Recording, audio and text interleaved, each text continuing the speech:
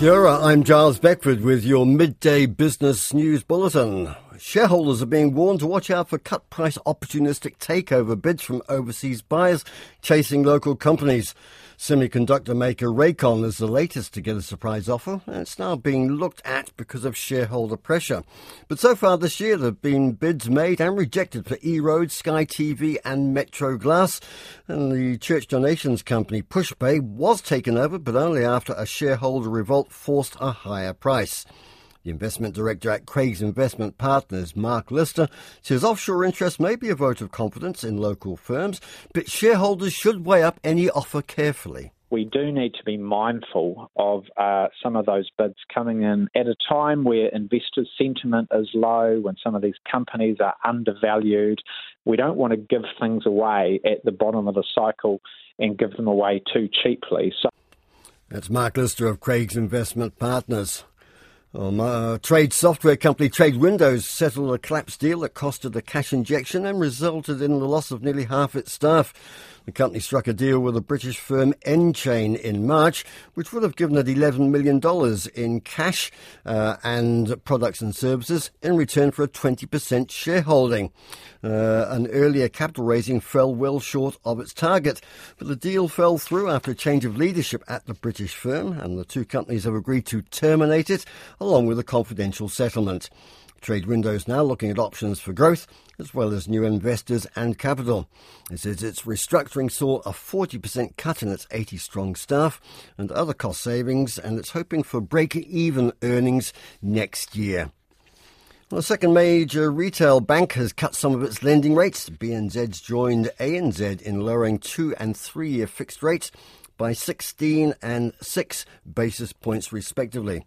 ASB senior economist Mark Smith says wholesale rates have been falling in recent months as financial markets bet on the prospect of central bank rate cuts sooner than expected. He says that's likely to provoke a response. Central banks have sent a very strong message that, please, we do not want to see these borrowing costs move too quickly, because that will undo what we're trying to do in terms of lower inflation. Yes, that they may be making progress, but there's still a long way to go. And as they've warned, the last few yards will be the hardest. So, certainly be a focus there. Mark Smith says households who've recently had to refix their mortgages will keep bearing higher costs even as retail rates start to fall in earnest. Well, the head of a major shipping company, Hapag-Lloyd, is playing down concerns about the impact on global supply chains following disruption in the Red Sea. Some shipping companies have suspended voyages through the region as Yemeni Houthi rebels target ships said to be sailing to Israel.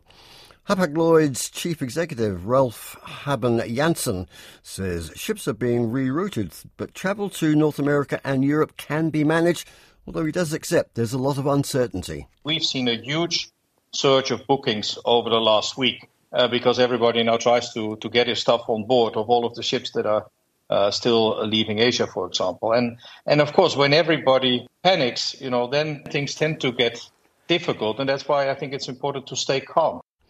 Well, earlier this week, the US announced an expanded protection force that will defend Red Sea shipping. A quick look at financial markets now. Share market has had a choppy session, currently down 12 points at 11,567. Australia's just opened. It's down about 1/3%, 24 points. The New Zealand dollar, 62.5 US cents, 92.7 Australian, 49.7 pence, 0.571 euro, 89.6 yen and 4.46 yuan. 90-day bank bills are 5.63%. The 10-year bond is 4.47%. Brent crude oil steady at around $79 a barrel. And gold is up a couple of dollars at $2,031 an ounce.